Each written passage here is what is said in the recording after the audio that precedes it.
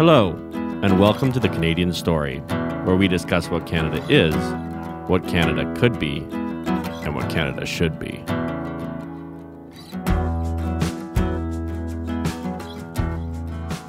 Hello, everyone, and welcome back to the Canadian Story. Today, we are joined by Yukon Ali.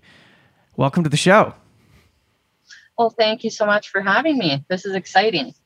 We're excited too. This is our first Yukon guest, by the way, which we're all very excited about. I think I went on a trip to the Yukon in 2018, one of my favorite road trips of all time. We drove from Vancouver. We tried to get all the way up to Tuktoyaktuk, but we got hit by a blizzard in Tombstone National Park, so we weren't able to make it all the way. But one of my favorite trips I've ever been on.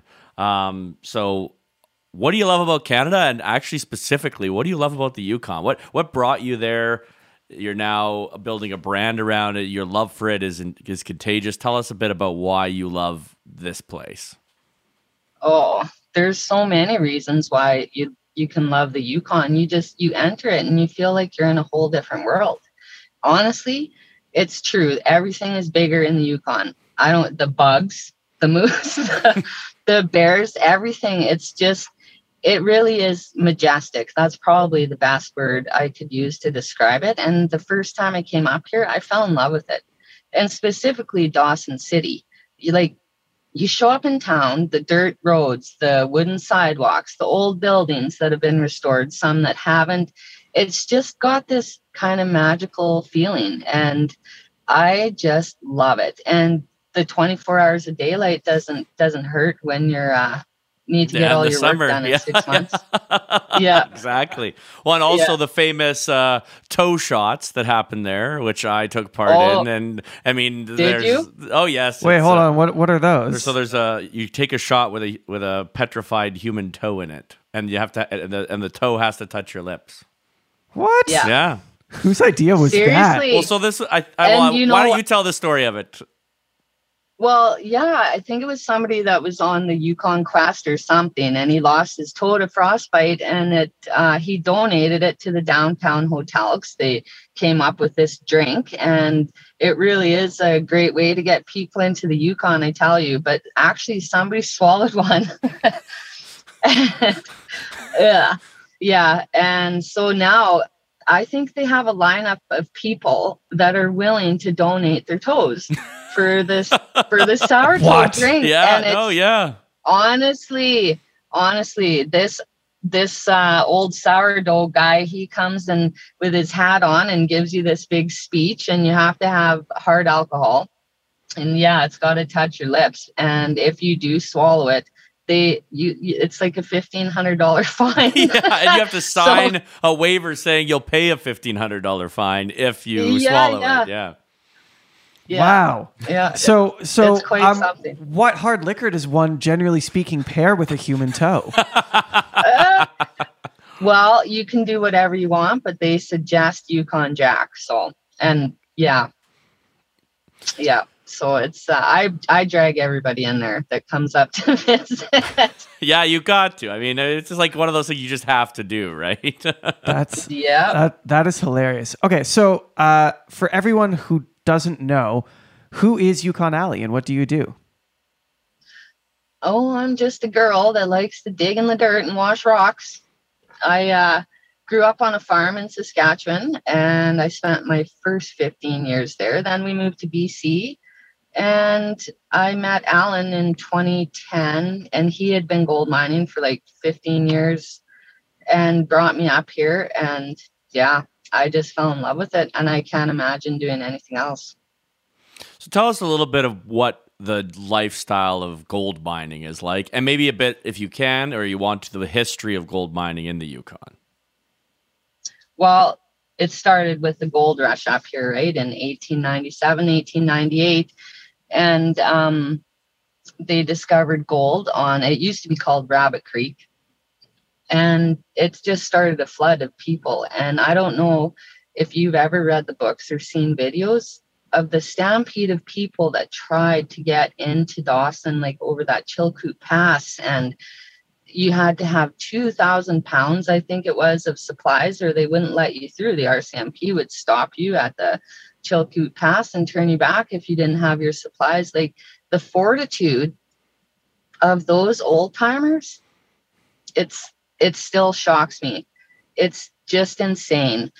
And on this creek we're on, there is a lot of shafts that we're digging up, like handmade shafts, tunnels down like 50, 60 feet. They tunnel down in the winter to get pay dirt, haul it back up to the ground and sluice it in the spring. Like, it's absolute insanity. Yesterday I dug up a shaft and there was an old sock at the bottom of the shaft. Honestly, yeah, there was a hole in the where his big toe should have been. So I guess, there it is. Maybe that's where the toe came from. That could be. It could be. But yeah, it's a lifestyle. You're out in the middle of nowhere. I mean, you do have we have internet, satellite internet. It's not great, but you have all your amenities. But you're still living off the grid. I'm 2 hours from town. I can't just run to the store to get bread, or you're living by generator or solar, and you work long hours because you only have 6 months. You have April till October basically to get all your work done for the year. So yeah, it's not for everybody. It's hard work. So you met Alan, you go up there. Tell us about your first experiences there, acclimatizing to the different sort of lifestyle. What are the major differences, and what do you kind of find brings you day-to-day meaning and joy out of the occupation, and like just what is the experience like? Well, our story, mining together, started in 2016. He was bankrupt. We were both almost broke. We had one excavator that we hauled up there, and we started digging around. And my first thought was, "What in the HELL am I doing here?" Yeah. This is crazy. We're digging holes all over the valley and shoveling 200 shovelfuls of rocky dirt through this little test box to do a 1-yard test to see if there was gold on this creek that could be viable for us to, build a life on. And the first few weeks weren't pretty. There was a lot of crying and praying. Yeah. We did. We finally found a spot, and it was thawed, luckily, because we only had the one excavator. And I thought, you know what? It hooks you. When you see gold show up, like people talk about gold fever, and that's a very real thing. It does crazy things to people, some people. So I thought, well, this is a pretty cool way to make a living. Like, I love machinery. I love being outdoors. I love running equipment. And I thought, I finally found my calling. I had no idea. I've gone through life going, oh, let's try this. I went to university and got a degree, and I, worked in casinos and ran marinas and campgrounds and did real estate and various other things. And I was always bored. And I come up here and it's a gamble, right? Right. Everything's a gamble. Yeah. It's exciting. That's right. That thing, gold is where you find it. It's very true. Right. Yeah. Yeah. So, but it hooked me. Yeah. So I can't imagine doing anything else. So now you're up there. You've been there for, I guess, 5 years that you guys started this. And what is the winter like? So you got the 6 months to work, and then what are you doing in the winter? Are you still up there? Are you traveling, or? No, my mom is in Kamloops, and she's not doing that well. So we spend the winters in Sun Peaks at the ski hill, which is close to her. So we get to ski and look after mom, and yeah, that's so winter. It's hard work in the summers, and then kind of enjoying the fruits of your labors in the winter. That's right. Well, yeah. That's the plan. It doesn't always work out. Right. And so in your summer, in the labor months, what are your, how many hours a day? First off, how many hours a day do you generally speaking work? Well, we're really small. So it's, There's only my nephew and his friend and Alan and myself. So there's 4 of us, 4 pieces of equipment plus the sluice plant. So we're working 12 to 15 hours a day. Wow. Every day. Try and take 1 day off a week, but it's go time. That's basically just hard labor for 12, 14 hours a day. And you don't know if you're going to be successful. No, you don't. We try and do testing, but if the ground's frozen, you can't test it. So right. you start scraping away, and if you can get it down to the pay dirt level, gravel bedrock, we run a test and go, oh, okay, yeah, let's strip this ground, or nope, move on. So yeah, but when you see shafts like that, and some of them are still sticking up out of the ground, that's how dedicated they were. You kind of know, well, if they're there, then there's gold. Probably now something. Yeah, that's right. But you have to pray that they left you something, because they're like gophers, man, and some of them are really good. Like, right. Well, actually, I'm really interested in that. So there was the gold rush. How much gold was kind of taken out, and what's it like now, where there's obviously a lot of, like you said, they're like gophers, a lot has been taken. What is that like in the aftermath of that crazy rush? Well, yeah, I mean, they were everywhere, and I'm talking like hours out of Dawson City. So whether they got there by paddle wheeler or horse, I don't know, but to get out on those remote creeks, because after, I think, the first year, I think everything was staked around Dawson City. Like, there was really, by the time all these people got up there, it was, all the ground was gone close to town, right? So then they started going out to the more remote creeks, and thousands and thousands of ounces were taken out. Like, they would have gold pans full of nuggets. There's pictures of gold pans just full of nuggets from a couple shovelfuls. It's not like that now. No. I can guarantee you. And if it is, nobody's saying. No. They're not they learned from talking about it and everyone finding out, right? That's right. Yeah. But there's enough left because we have equipment, right? Right. So they don't get it all. The creek never flows in a straight line. Yeah, absolutely. It's right. So it's like a snake. It squiggles, down the valley. And if they, hit thawed spots or maybe bedrock reefs or gravel bars, they'd have to go around it. So that's where we score, Yeah, absolutely. So for our listeners won't know much about this. So can you kind of explain how gold works, how it's found, why it's in some areas and not in others, and kind of the process that you use to find it and then mine it? Gold. I wish Alan was here because he could really explain it technically. But the Ice Age, when lands broke apart, right? And it's in quartz veins. So when it did that, it broke apart and it would run down the mountains in these creeks. And the farther it travels with the water, the more the quartz breaks off of the gold. So gold that hasn't traveled that far is really rocky and it looks porous and it's got lots of quartz in it. And then the farther down the creek it goes, it almost looks smooth, like a donut hole, or like it's really strange. So, and that's very true. Like, it depends on where the land shifted when that happened, right? Some creeks are loaded with gold and the next creek over has absolutely nothing. Right. So, it's all natural, yeah, through long periods of time, basically washing down the mountain. So basically millions of years. Yeah. Yeah. And when you're searching for it, you're basically looking for what signs would tell you that gold might be here besides former shafts. Without giving away your secrets. Yes. Yeah, exactly. We do a lot of testing, and you can go by previous reports too, right? Most creeks have been mined by by miners throughout the last century.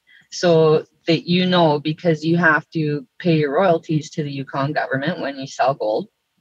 And there's records of that in the mining recorder office.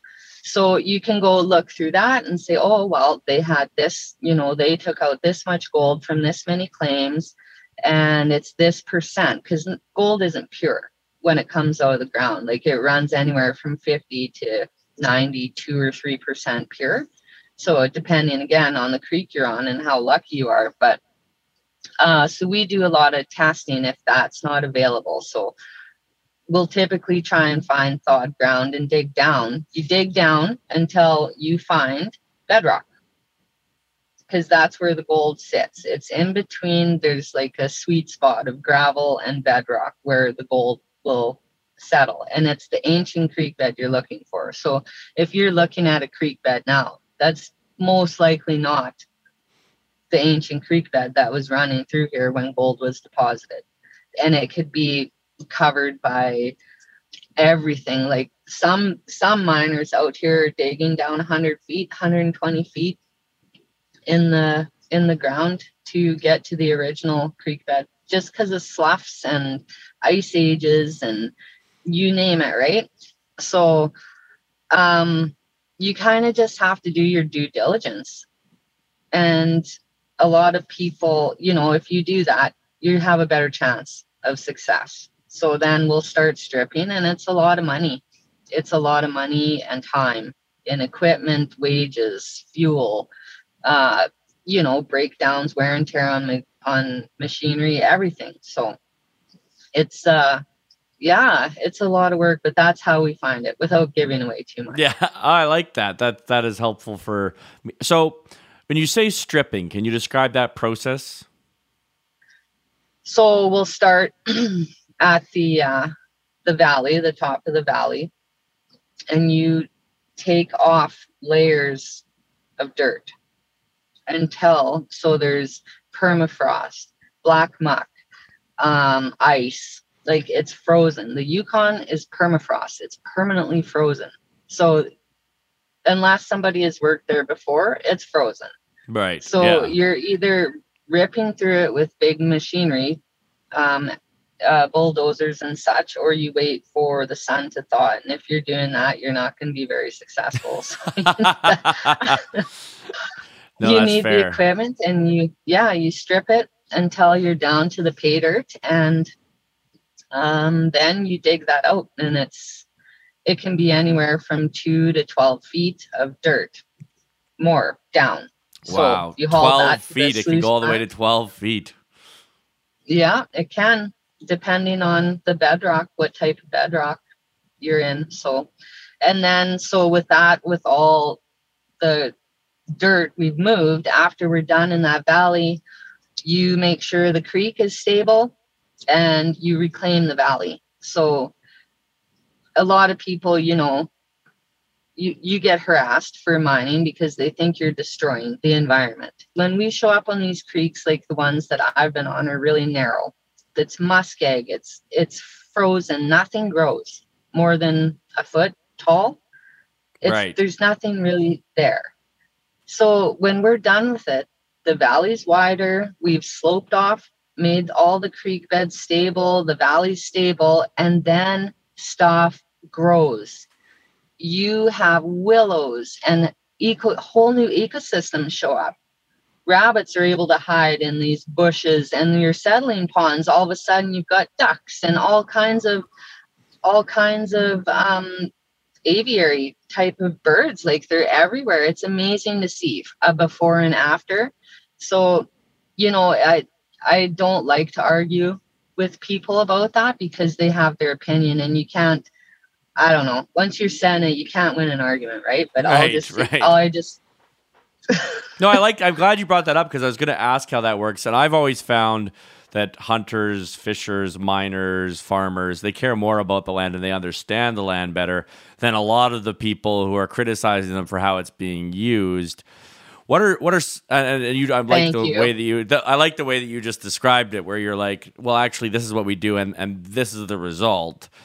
Yeah. In terms of nature in the Yukon and what you've been able to see and experience, can you share a little bit about what that's like? Because when I went there, it was a totally different kind of nature, and it's hard to describe to people, but we could give it a shot, I guess, right? You have to see it yourself to believe it. Like, especially us being out in remote locations, you see grizzly, you see black bears everywhere. The moose, I can't even begin to describe how big they are. You know what one of those razor quads are? They're quite high with the roof, right? Yeah. They're probably 5.5, 6 feet tall. I could have driven under a moose I encountered, honestly. Wow. Under it with a razor. Yeah, honestly. And porcupines. Did you see any porcupines? I didn't, but I grew up with a few of them. There's in Alberta. I used to see them, but they're probably big up there, eh? Oh, they are huge. You'll see them on the side of the road all the time, and you stop and you just stare and you get out and they just waddle off. They're running. They look like this big ball of toothpicks or something. Yeah, it's amazing to see, and it is because it's so remote. Like, I think you have a lot better chance of seeing all that kind of wildlife up here than you do anywhere else that's not been, that isn't used to humankind, right? Yeah, for sure. Have you had a scary run-in with a bear or something like that? Lots. It happens all the time. Yeah. Do you carry bear spray? So share with us, for the hikers that listen to us and other people, how do you deal with a bear encounter? Because like you said, you've dealt with a bunch of them. Well, if I'm on my bike, this 9 times out of 10 works. It's always worked for me, but if I'm on a quad and I encounter a bear on the road, I stand up on the bike to make myself look taller than him, and I pin it and go right at him. Oh, wow. And they run away. They're scared. They're scared of the noise. They don't like, they've never heard that, or it's scary to them. It's loud. So that works. I don't think I'd recommend that as So that's not official advice. Yukon Alley's advice for bears: charge them. Well, you have to do what you gotta do. What you gotta do. Yeah. So what you're saying is you're badass. Yeah. Well, that was my only choice. I wasn't carrying bear spray or a gun. What are you gonna do? It's standing there staring at me. I'm like, oh, okay, let's give it a whirl. And that works. But we have guns. I don't like to shoot them unless, and that's another thing. Like, we don't leave anything outside. Right. No food. Nothing, nothing that would, because I don't want them in our camp. I don't want to have to kill something because that would be our fault. Right. Yeah. So, but we carry guns. So if they are in camp, some of them are just assholes, pardon the language, but they'll just show up and they charge you. So most times though, I just shoot at them and it scares them and then they don't come back. So that's how we deal with it. Bear spray, I don't know. Have you had the chance to see many wolves while you've been up there? Once. Yeah, I've heard that. I hear this all the time. It's so hard to see them, eh? Like they're so hard to get a visual of. Yeah, it's that, and that was the weirdest, freakiest thing. We had a dog, a husky, and we were in camp one morning, and the dog started crying, and I was like, what's going on? And he's crying. So I let him outside and I go outside with him and I hear this sound on the right side of the creek. And it sounded like this wounded baby moose. And I thought, well, that's odd. But the dog usually would go after it, go see what's going on. He didn't. He was sitting there crying. And I'm like, what is that? Weird. And then it stopped. 10 seconds later, on the left side of the creek, about 20 feet away, the same noise started up. And I looked over there and you could just see this thing staring at me in the trees. I'm like, how do I get the gun? Like, they were trying to lure my dog. Oh, wow. To eat it. Wow. Yeah. Wow. And what was it like when you saw it? Like, could you see the full thing, or was it just the eyes, or? I saw his head and his eyes, and we locked eyes, and he took off, and I'm like, oh, yeah, let's not do that again. Wow. So you got to stare down a wolf. That's pretty cool. Yeah. Another thing I wouldn't really recommend doing. What is your camp like? Do you guys have trailers? Are you sleeping in tents? Yeah. Trailers? No, I'm not sleeping in a tent up there. Are you crazy? No. Excuse my ignorance. I'm just very curious. No, it's fine. You know what? Lots of people do. The hard rock miners, the hard rock exploration, they live in wall tents. Not for me. Lots of people do, though. Yeah, they do. Yeah. For our listeners who don't know, can you share what a wall tent is? It's a canvas structure. It's a big tent. It's canvas. They put floors, like plywood floors on them, and maybe half of the way up the wall. But yeah, they live in them. And what's the difference between what you do and hard rock? Because our listeners aren't going to know the answer to that. I don't hard even know rock. The answer to that. Well, we're placer mining, so we're on the creek, in the original ancient creek bed. Hard rock is in the mountain. They're drilling. They're looking for. They're exploring in the rock. So they drill and they'll find samples, and they go by tonnage to see what they're finding. So yeah, and it is a lot different. I don't know a lot about it because I like placer mining. That's my deal. So. Right. But yeah. Do you ever, when you're working a site, run into other miners or cross paths? Do you have what are the rules for, like, if you're working a site and someone else shows up and wants to also work in the same area? They can't. How does that work? Claims, I guess, right? Yeah. Claims. Like you lay claim to a certain area, and then describe the claim system for people, because they're not gonna know what that is. Okay, so a claim is 500 feet long by 2,000 feet wide, 2,000 feet from the center of the valley, going both ways, like 1,000 feet each way. So if you're lucky enough to find a creek that hasn't been staked in the Yukon, you can do that. Right. You go to the mining recorder's office, say you want to stake this ground, and they give you tags, and you go out in the tundra in the middle of nowhere, and every 500 feet you pound a post in and put your tag claim on there.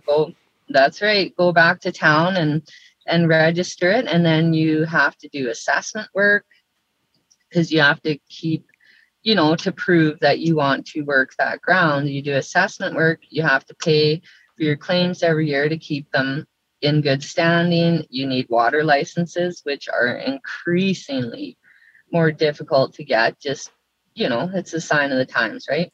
Yeah. What are the water licenses for? So that you can use water to sluice, right? Because you're taking water out of the creek, washing the rocks, your pay dirt, and it's going back into the creek. So we have settling ponds after our sluice plant, and that settles the dirt out of the water, and then it goes back into the main creek, so that you're not harming the fish and the habitat that are in the waterways. What kind of fish are in those creeks? I haven't seen any, but apparently there's graylings, salmon up here, not in ours, but there's apparently that's what's here. I never have time to go fishing. There's a golf course up here. I still haven't seen it. Too busy working. Right.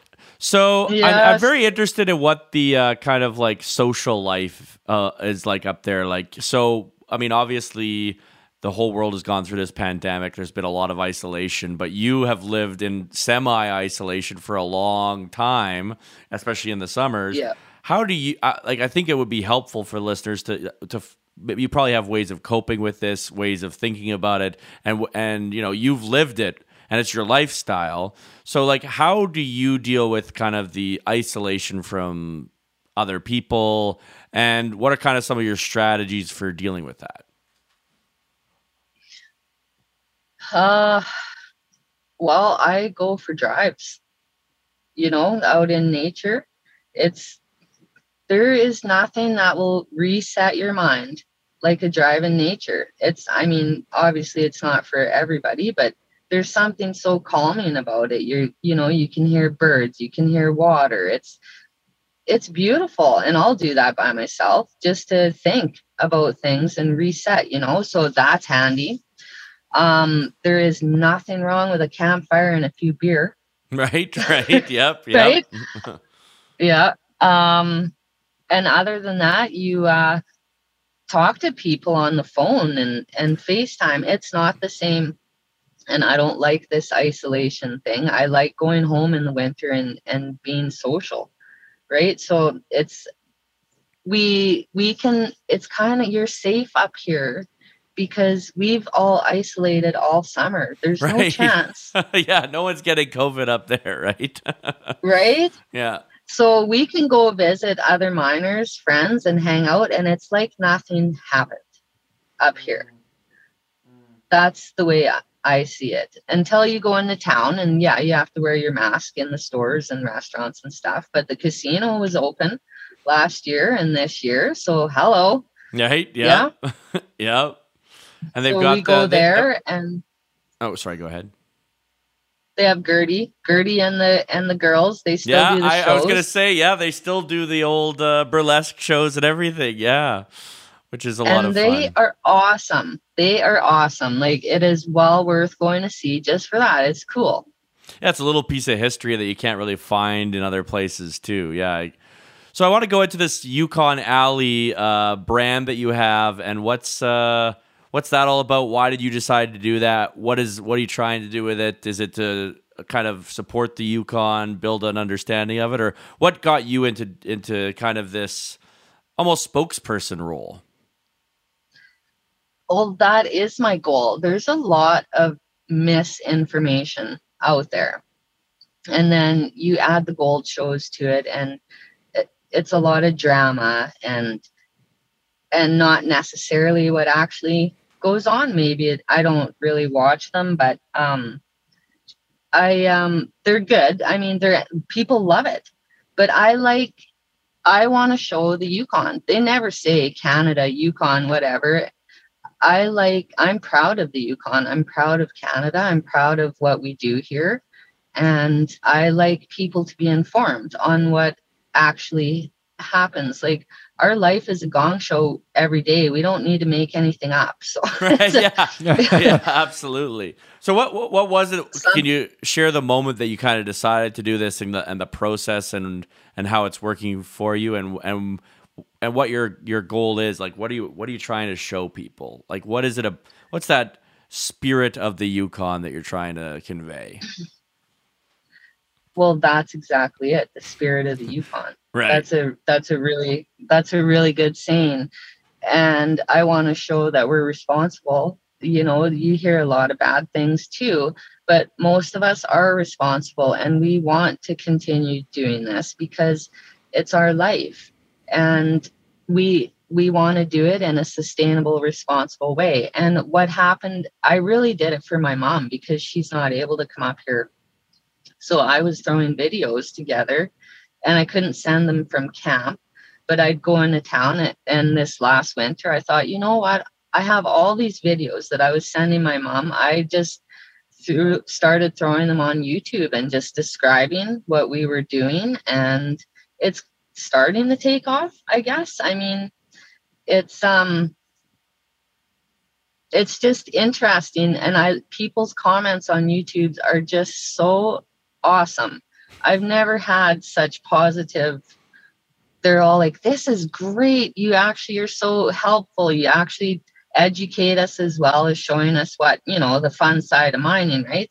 And it kind of encourages me to just keep on doing that. And I want to show reclamation videos to show what it looked that like would when be we awesome. first, yeah, what would look like when we first started and what it looks like a year after we've reclaimed it, so that everything's growing again, because it really does not take long with this daylight here. So Right. True. yeah. True. Oh, I guess you're not Yeah, living. I guess you're not living up there when the sun is when it's dark the whole time. But have you been up no. there during that? What's that? And you get to see the northern lights, I imagine. Like, Oh, stunning. Yeah, describe Yeah. that. Have you never seen them? I've never. Well, I saw them like the most piddly northern lights you've ever experienced once in Cambridge, Ontario. Oh, wow. But it was just this Simmering, like very, very, very faint green hue to the sky, and like I couldn't see anything moving. But it was all over the news. The northern lights are here. Yeah. But what is it well, actually like? What is it actually like? It's like a dance across the sky. It literally, they dance across the entire horizon, and it changes color constantly: green, blue, red, purple. It's amazing. It's like a fireworks show in the sky. Oh, It's one day I will like see it.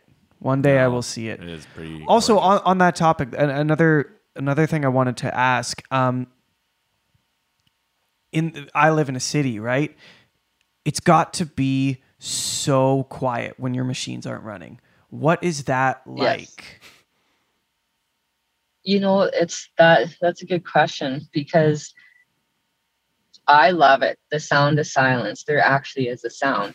You can, you hear everything. You can hear animals walking through the trees. You can hear the birds. You can hear everything.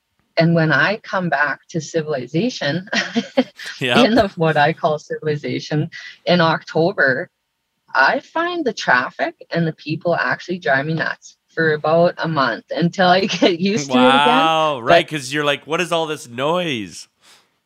Get out of my way. What are all these? Doesn't anybody work? I mean, while I'm driving. Yeah. Right. Yeah. I've got to imagine it's got to be breathtaking to just be able to step out into nature and hear nothing but the wind in the trees, the animals moving through the vegetation. It's got to be incredible. It is. And if you haven't experienced it, you really should. Sounds like I've got to come to the Yukon. I go to the Yukon. You have to come, and you really should come in June around the summer solstice, because you can stay up all night and it'll feel like it's still 7. Yeah, like the sun never sets. That's right. Yeah, it just dances around and gets back up there.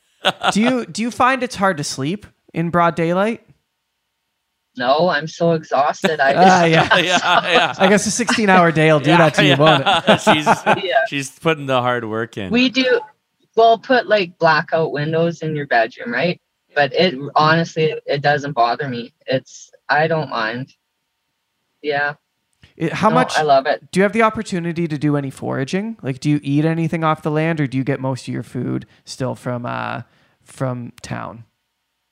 No, I go to town. Yeah, but we do, like, after a forest fire, you get the morel mushrooms the next year. Yeah.